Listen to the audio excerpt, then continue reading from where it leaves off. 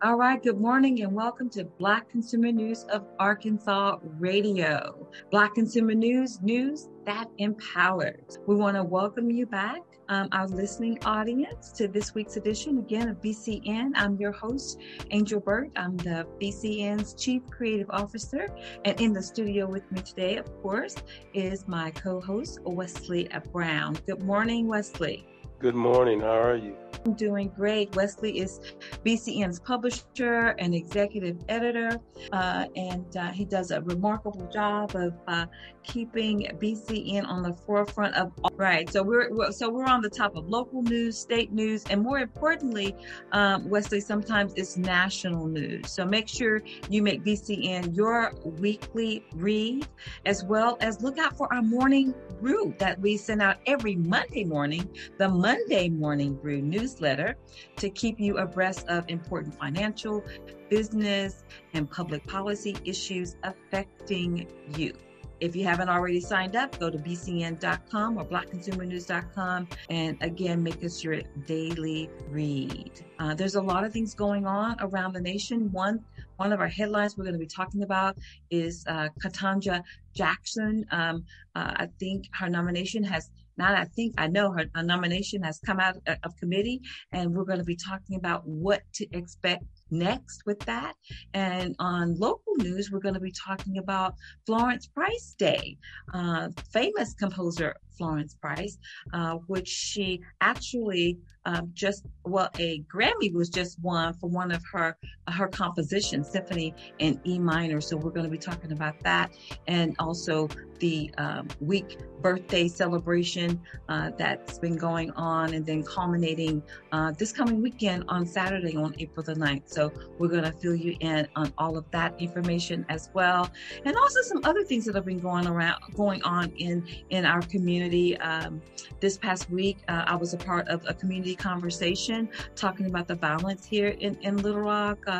So the mayor was there, the chief of police was there as well, and a lot of community people were there speaking out and with their concerns, and even some solution looking at that as well. So we are going to get started, but before we do, we want to let's welcome our special guest, LaTanya Austin Honorable is here with us this morning as well. Good morning, LaTanya. Good morning, Angel. It is a pleasure to be with you this morning. Yeah, we thank you so much for being here.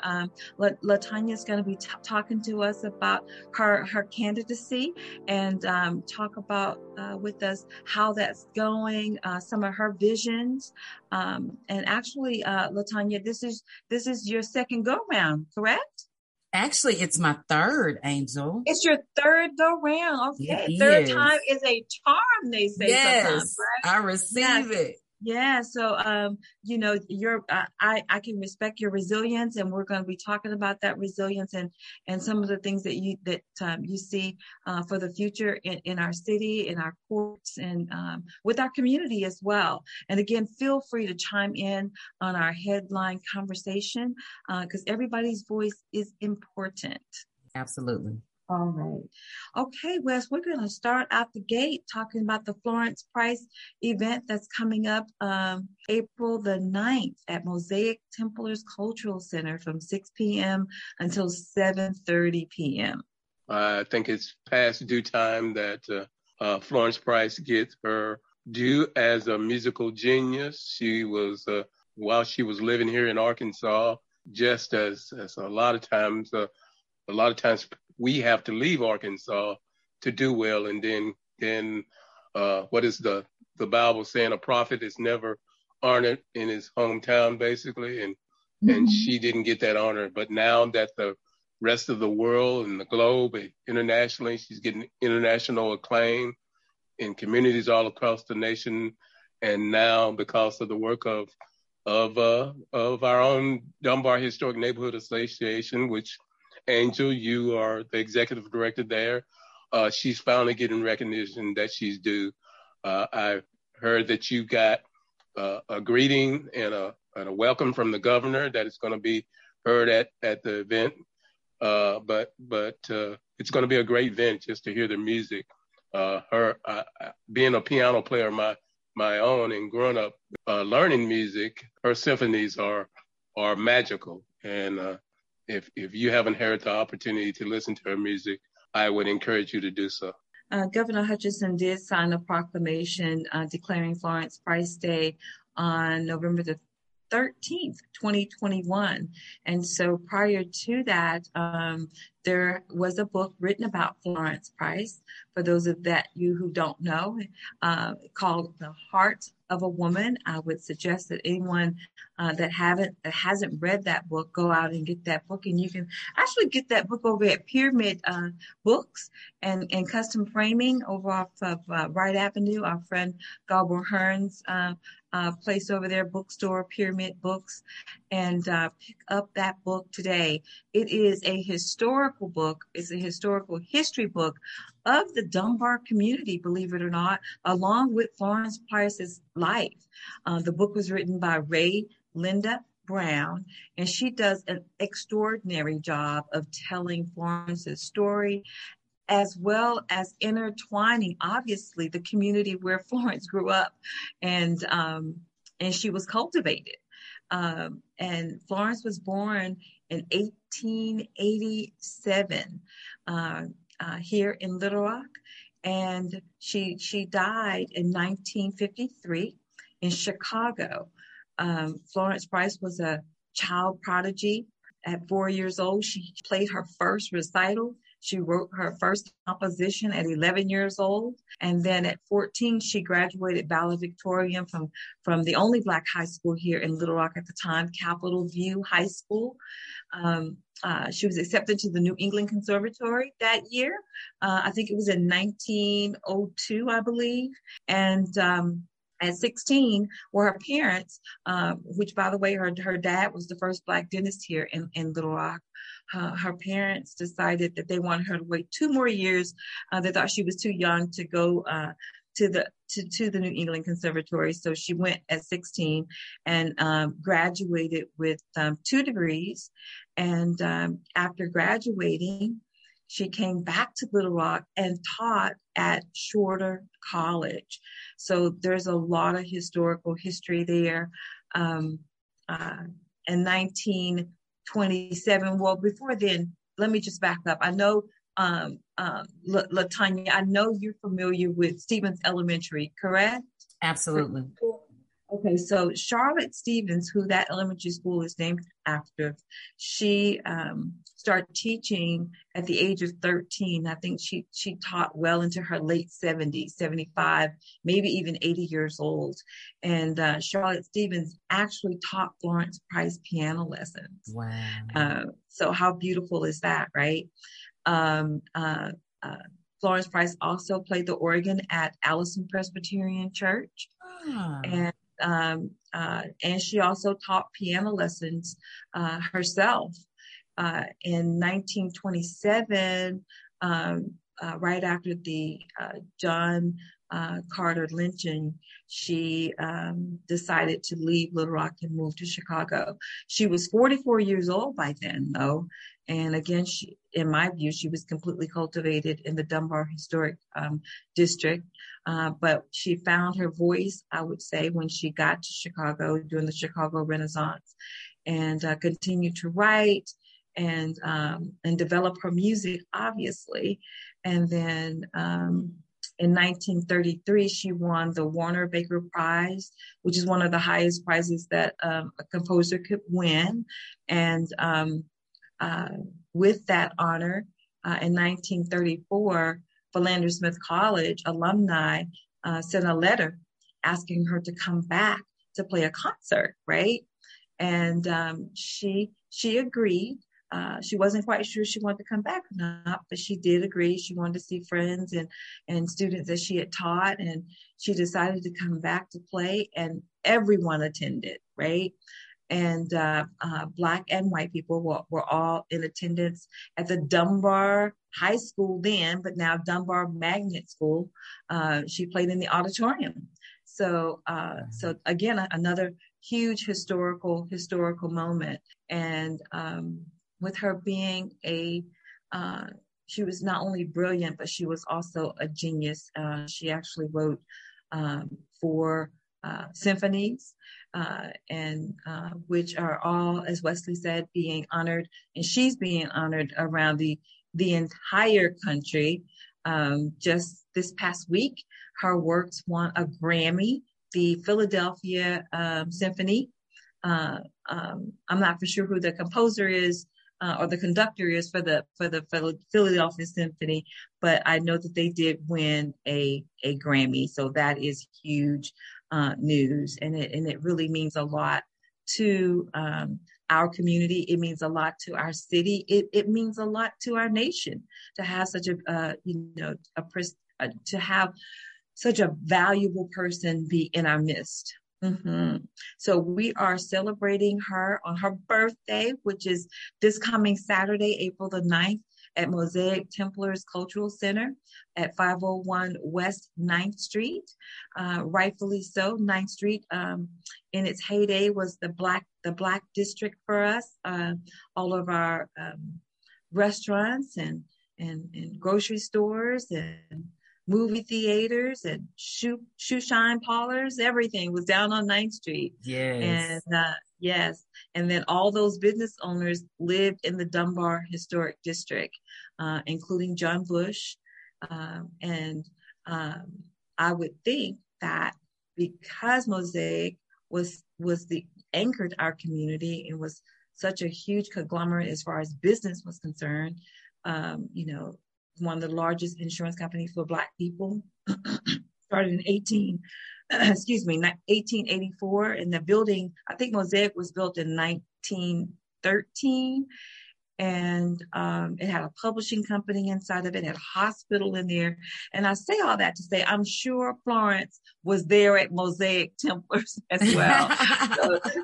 So this is a wonderful opportunity, and it's going to be a wonderful event. The Little Rock School District is involved. The students from MLK, Martin Luther King Elementary, as well as Gibbs Elementary and Dunbar Magnet School, Middle Magnet, have all have been a part of an art and an essay contest, and portraits of Florence Price they've drawn, and then essay contests will all be presented at the event on Saturday. So again, we're really hugely excited about this upcoming event, and we want everyone to come out and learn even more information, and also see all of the wonderful artwork that these students have done and listen to their essays about Florence Price.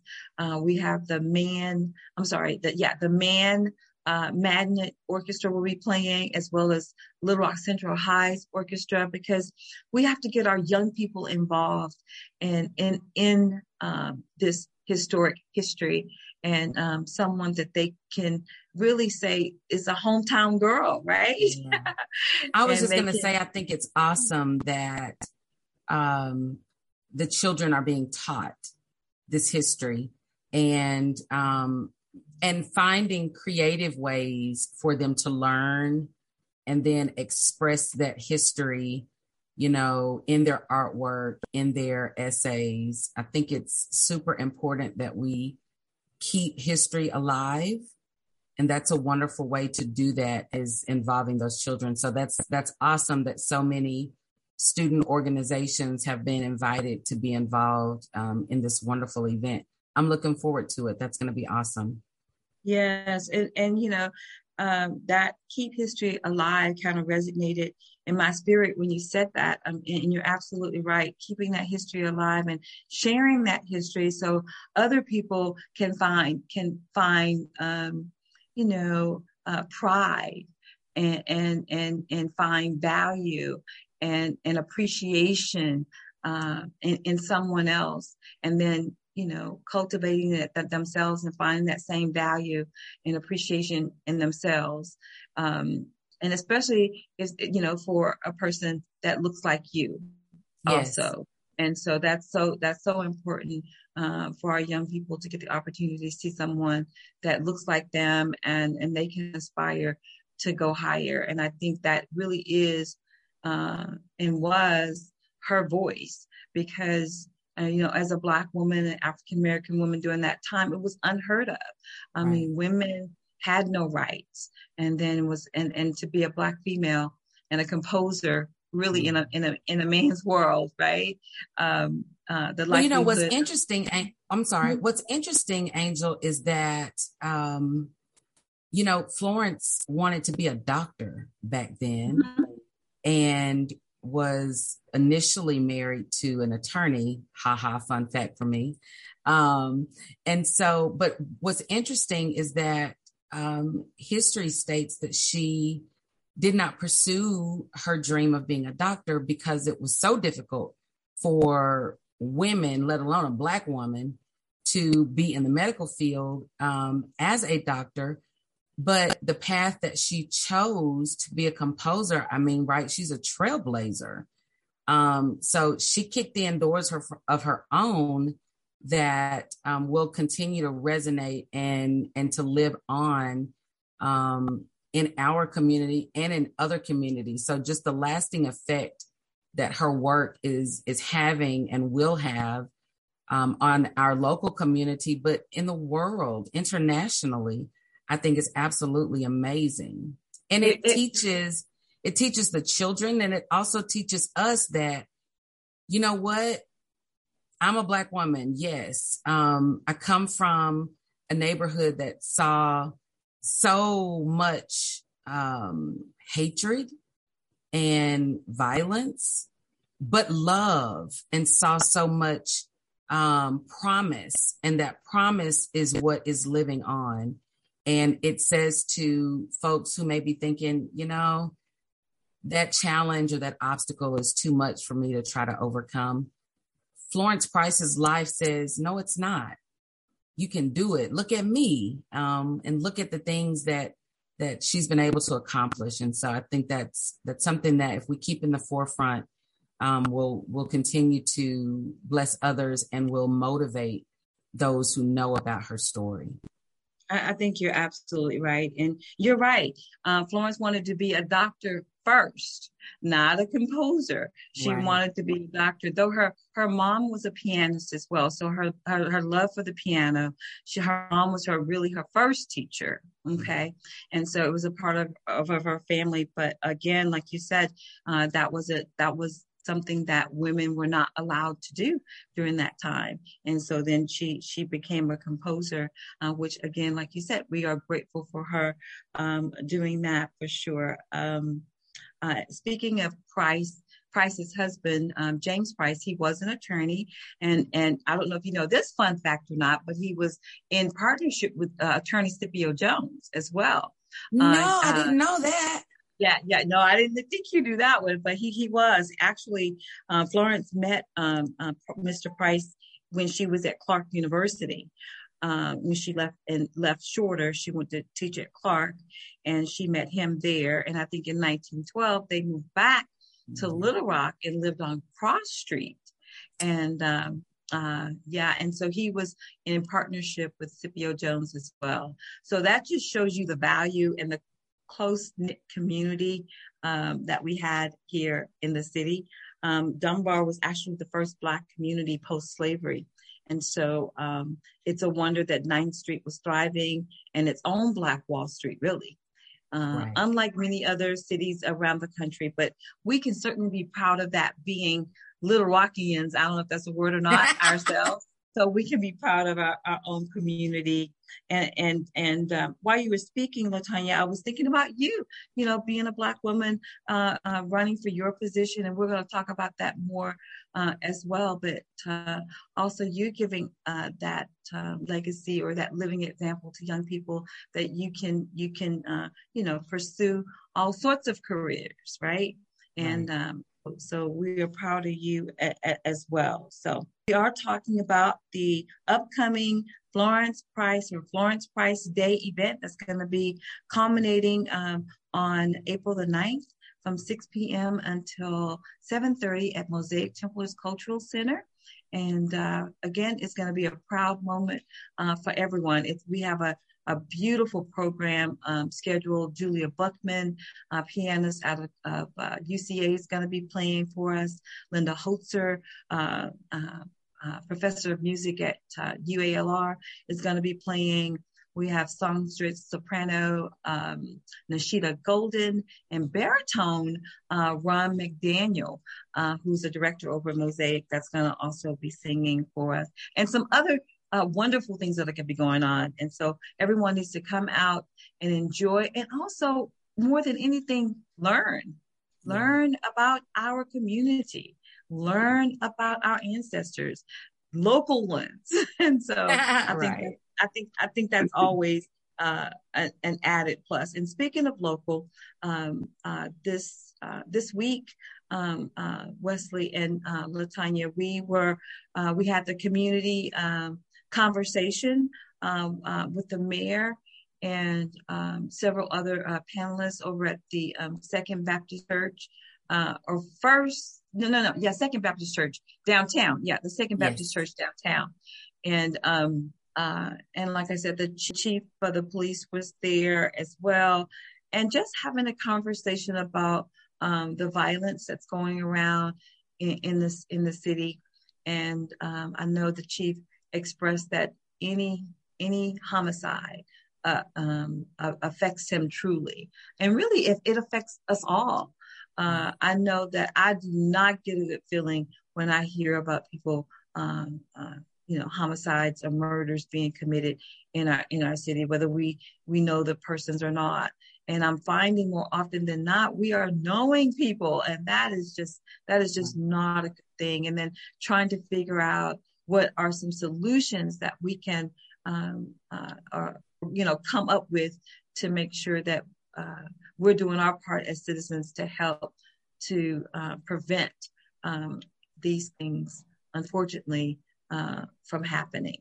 I think economic prosperity is a big issue, because a lot of these crimes, homicides, are in our communities, and they affect us. Like you said, there's at least 3 of the homicides that I know people on both sides of the issue. So have counseled some of the young men that were involved in one of the incidents. So those things affect, like you said, there's no 6 degrees of separation. I think there's 1 degree of separation, especially in Arkansas, where people are connected no matter how. And I think also you have issues in the judicial system. And Latanya is, I know she's going to talk a little bit later about addressing some of those issues, that there's a sense that we don't get a fair shake when it comes to entering the judicial system or enter the criminal justice system. Some of the things that we talked about that night were some of the things that came up was education, and that our young people are falling through the cracks, that they are moved through school, they get to high school, and they're reading on a 6th grade level, and some aren't even graduating. So if you don't have the means to take care of yourself, like get a job, if you can't read or write, you're not going to be able to get a job. So you're right, it becomes an economic situation. And so some of the things that were suggested was to make sure that, these young people, that we keep a closer eye out on their progress in school, and making sure that, if they are failing, that we get them up to par and by any means necessary. Because a lot of times, and especially with COVID, it has shown, it has reared its ugly head as far as our education is concerned, with our young people not even logging on to the laptops to go to class. And so we know they're definitely not going to be graduating or have any interest in logging on if you can't read. And you're going to find other things to do besides trying to get an education. But it starts early on, before they get to high school. I mean, someone should know if our children are actually failing. So those were one of the things that were talked about. I don't know if either of you have any comment on the education aspect as far as crime. Well, I think in terms. No, go ahead, Latanya. I was just going to say, I think in terms of literacy, it's super important that we understand just how far reaching that issue is, because it's literacy functioning for our children, but it's also literacy functioning for our families that we have to make sure we're concerned about, right? Because if our children are going home and there is low literacy functioning in the home with those parents or guardians who are charged with taking care of those children, that's a trickle down effect. And so it begins to affect everyone, even with the virtual learning. We're talking some basic things. And so learning how to navigate, even getting on virtually for learning, sometimes the parents and the students, their functioning level, it doesn't allow them to be able to access all that's available to them. And so oftentimes you find people who kind of, dismiss it and just don't take a part in it because they don't want to admit that they need the help in order to take advantage of those virtual options, or, having to be forced to learn virtually as opposed to in person. And so it's such the education piece not only affects the children, but it is a symptom of a larger problem in terms of general low literacy functioning. I sat on the board for the Adult Learning Alliance for 6 years. And that Adult Learning Alliance is responsible for disseminating general improvement funds from the legislature to local literacy councils across the state. And it focuses on adult literacy. And those numbers and percentages are alarming. And so education certainly plays a part in, not having things to do, the socioeconomic factors that play into violence. It's a spiral and it's a snowball that we must get a handle on if we are to address any of those issues.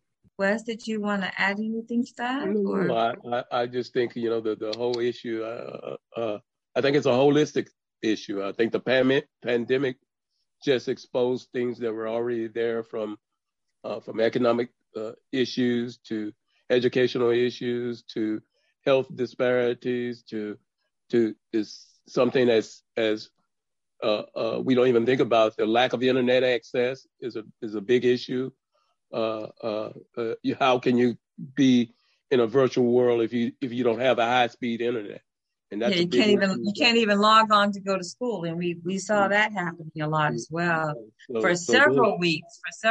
So those issues, it's a holistic issue, and until we have a mindset to where we're going to prevent things from happening, and not address things after things have happened, after the murders, after all the situations, we don't put a lot of funding or discussion into preventing things before they happen. And I think that's our churches used to be centrally involved.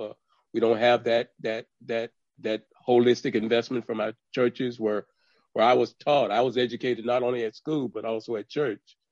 So I think we have to go back to that holistic approach where our communities and every person, every child is important, and the ideal of failing is just not. It shouldn't even be. There shouldn't even be a word in our school that says fail.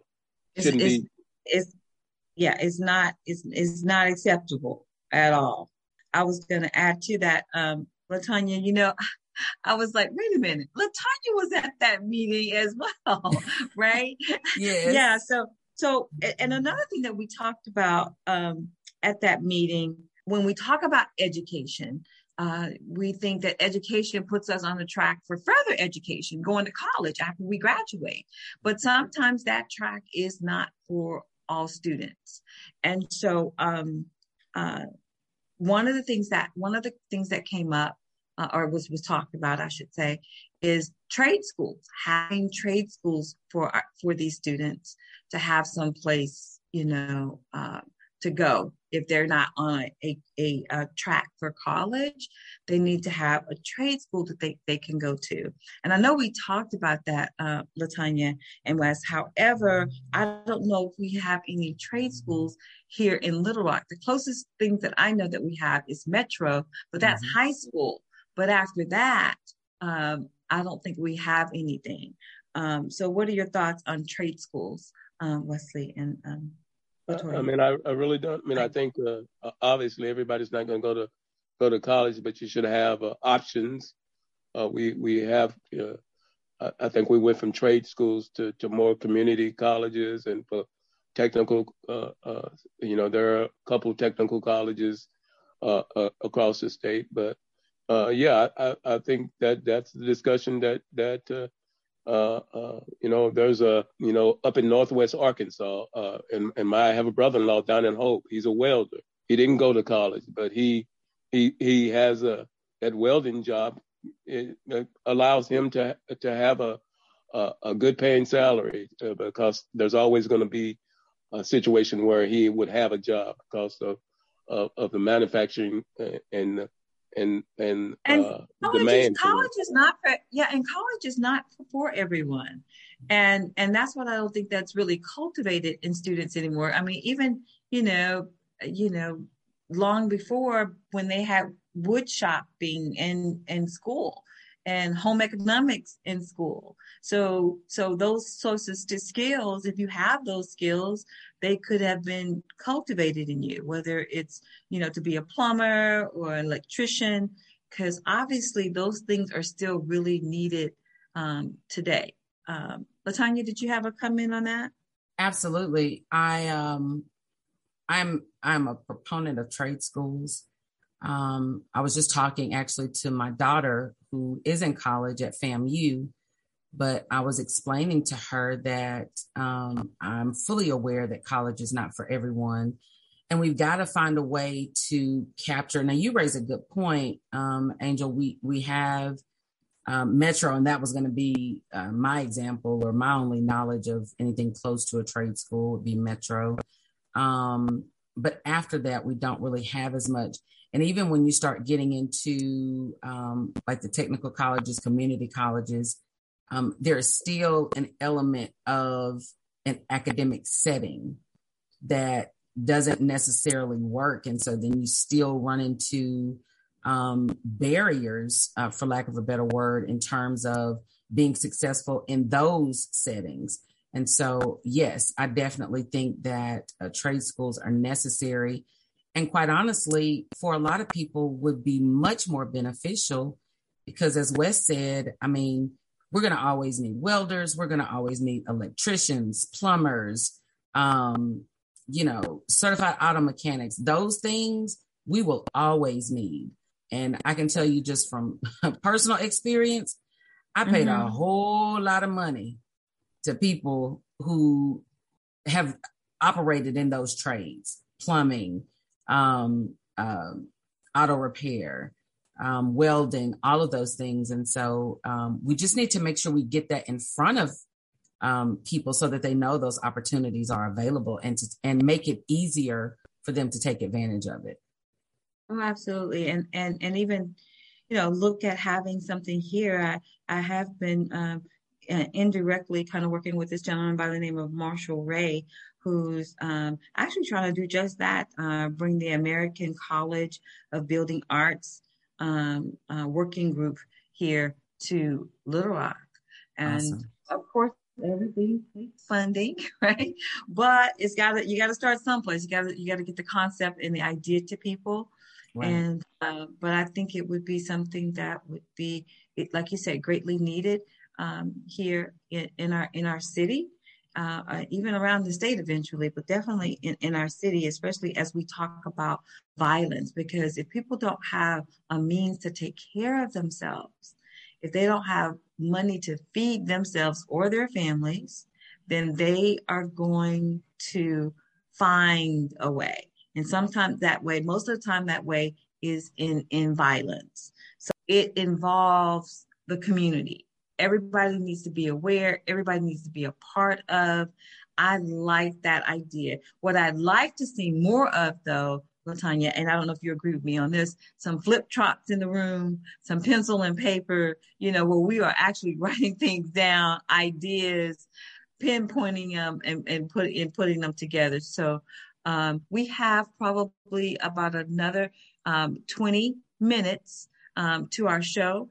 But before I like to switch gears now to some national news, LaTanya, that's going to kind of lead us into your campaign for circuit judge. And so we're going to talk about Ketanji Jackson. I see you over there cheering, right? And I think her nomination just came out of committee. Isn't that right, Wesley?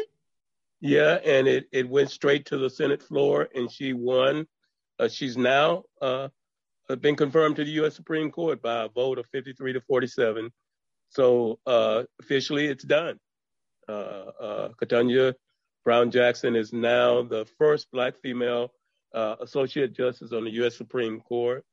It's historic in so many ways, and I know LaTanya is cheering, but I have a niece who's a federal judge who's up for a pending U.S. district judge nomination. It has to go through that same process. So it's a great day for Black women, for Black people, and for Black history.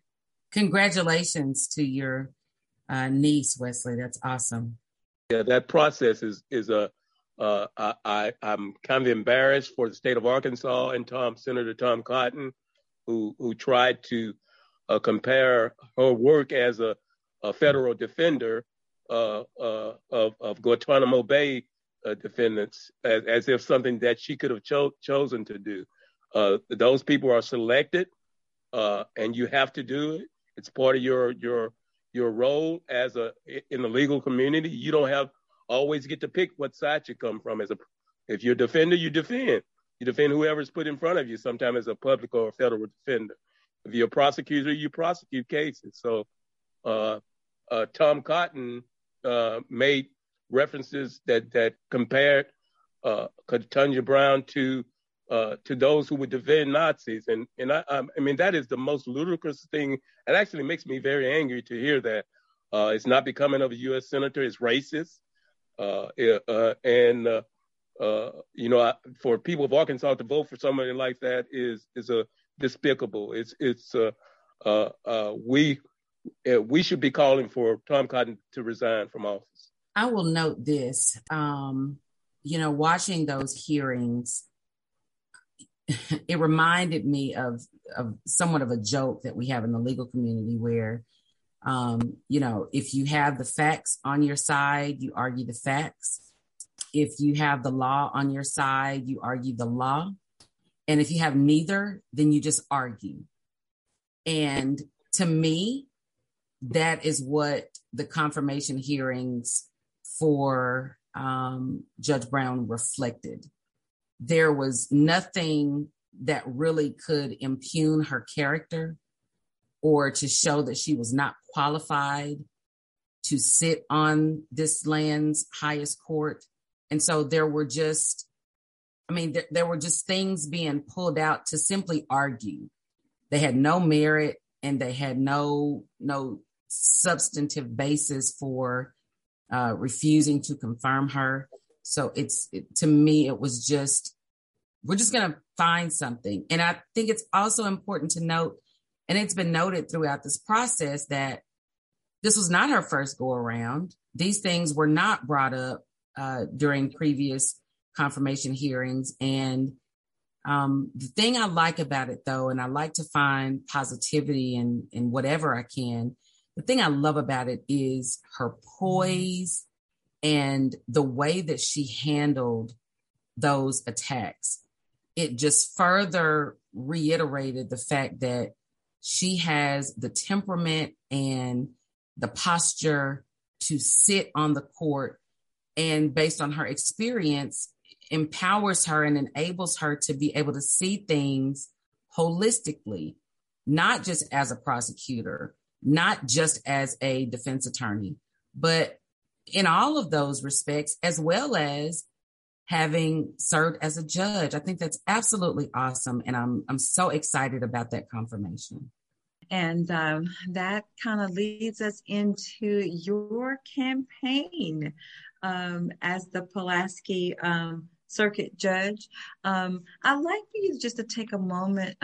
First of all, LaTonya, welcome again to Black Consumer News, and we are grateful to have you on the show today. But I want you to take this time and kind of talk about exactly what this position, Pulaski County Circuit Court in the 6th Judiciary District, what that position entails, the area, what does it do, and then most importantly, kind of talk to people about why do you see yourself in this position? So the Pulaski County Circuit Court is the trial level of the judiciary. And it is where so many different cases originate. So we're talking felony criminal cases, divorce, custody, child support, paternity, guardianship, adoption, breach of contract, landlord-tenant, writ of execution, writ of possession. We're talking so many different things. And this position for the 5th Division Circuit Court handles currently criminal cases and civil cases. This seat is a part of a judicial subdistrict. So it sits in the 6.16 subdistrict, which the Historic Dunbar Neighborhood Association is right in the middle of that district. And so it's super important. And other neighborhoods, the Wright Avenue, the Historic Wright Avenue Neighborhood Association, the Central High Neighborhood Association.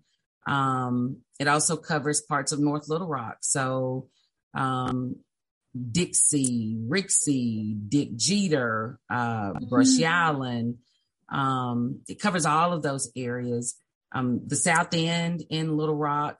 It also picks up parts of Jacksonville and a very small piece of Sherwood, and some other outlying areas, Wrightsville, Hensley, Sweet Home, Higgins. And so it's super important because that sub-district was created so that Black people would have the most and best opportunity to elect Black folks to the judiciary.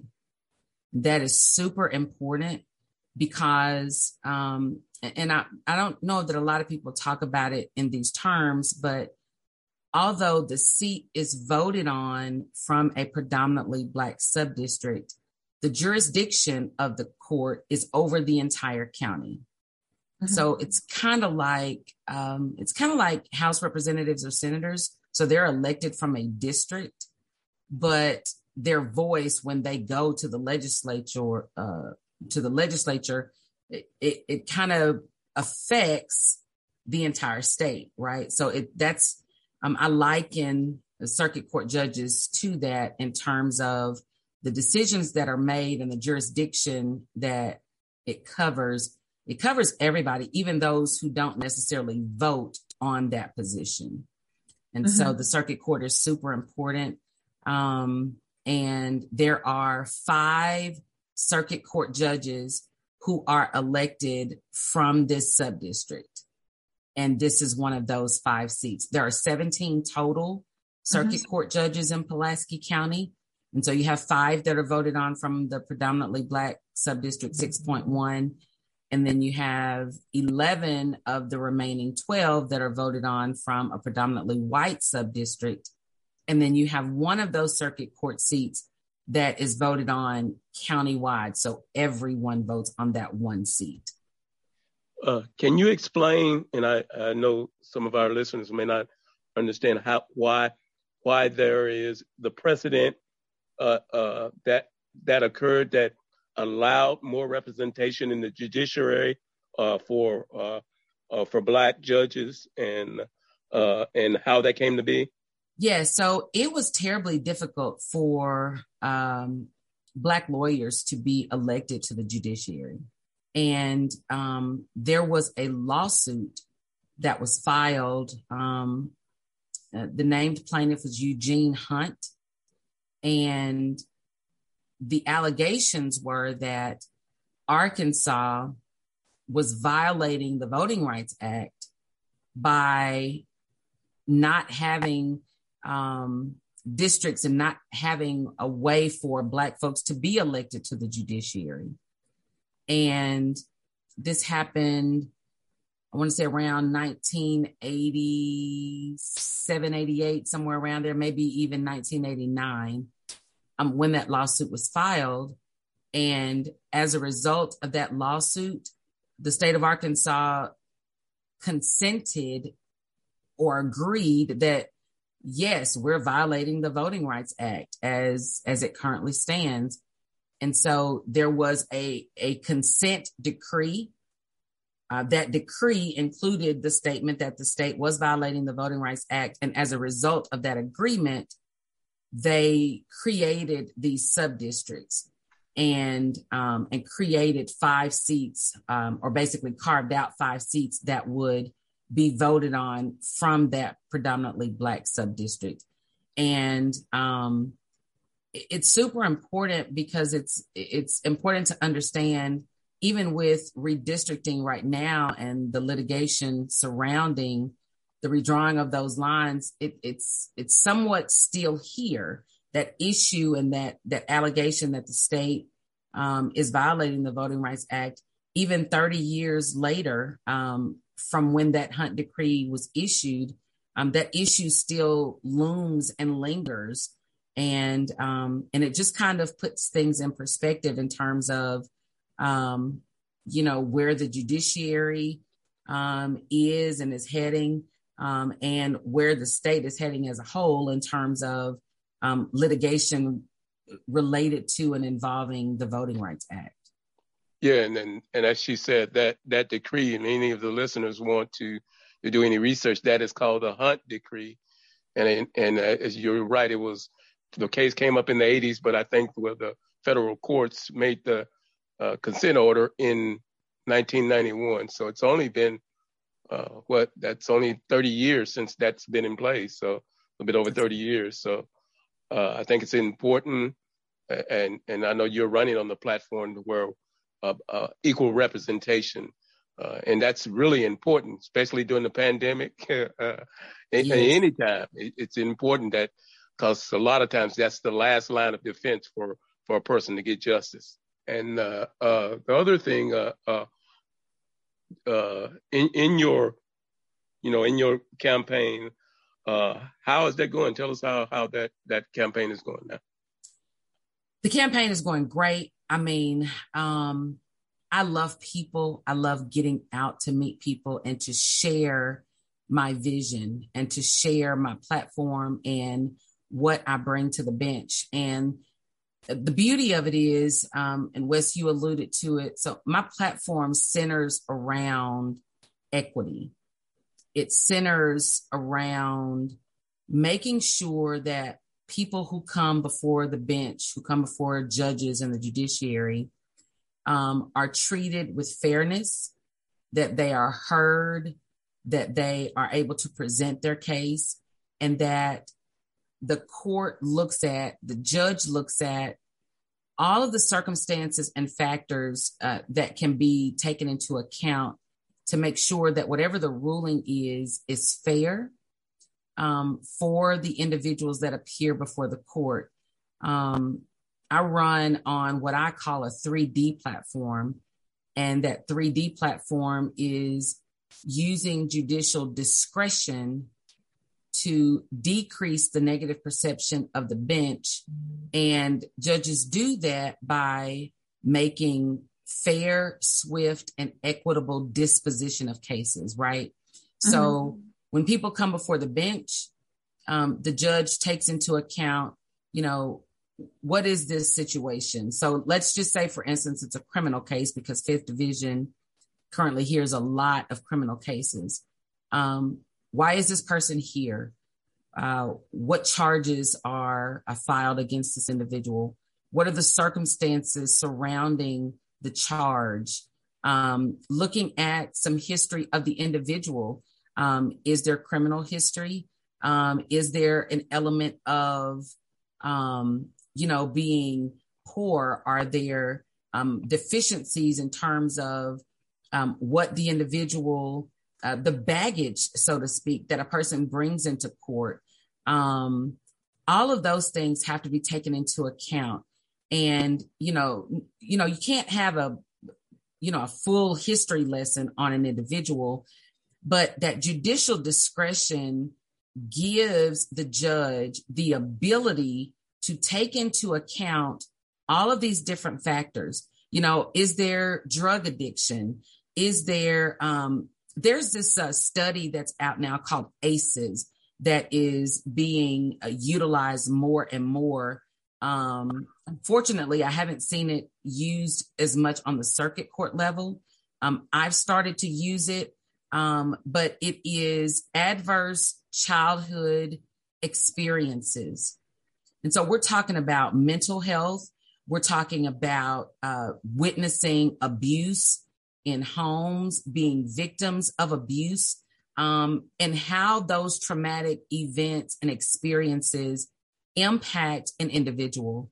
And so that is something, that is a tool that can be used, that I will use if elected to this position, to really do a deep dive into what is going to be fair and equitable to this person in this space at this time, so that they receive the most fair treatment possible.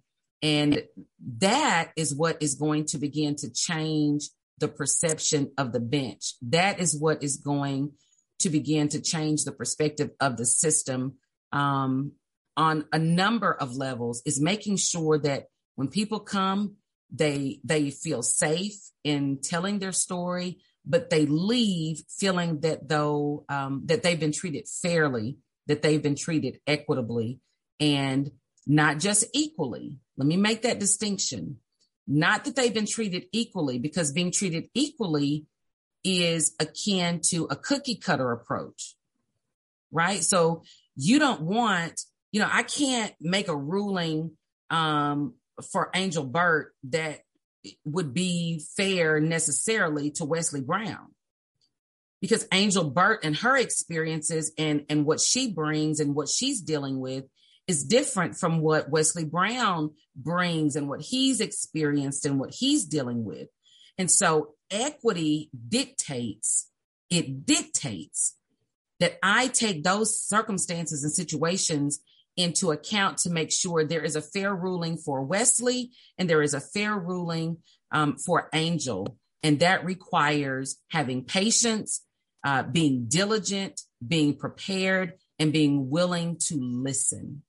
Wow, LaTanya. Wow, that's a great explanation. In my view, I think you've done a great job of breaking it down and giving the whole a great picture of exactly how the Pulaski Circuit, and then also giving a great vision of your own vision and how you think it should work on behalf of the people.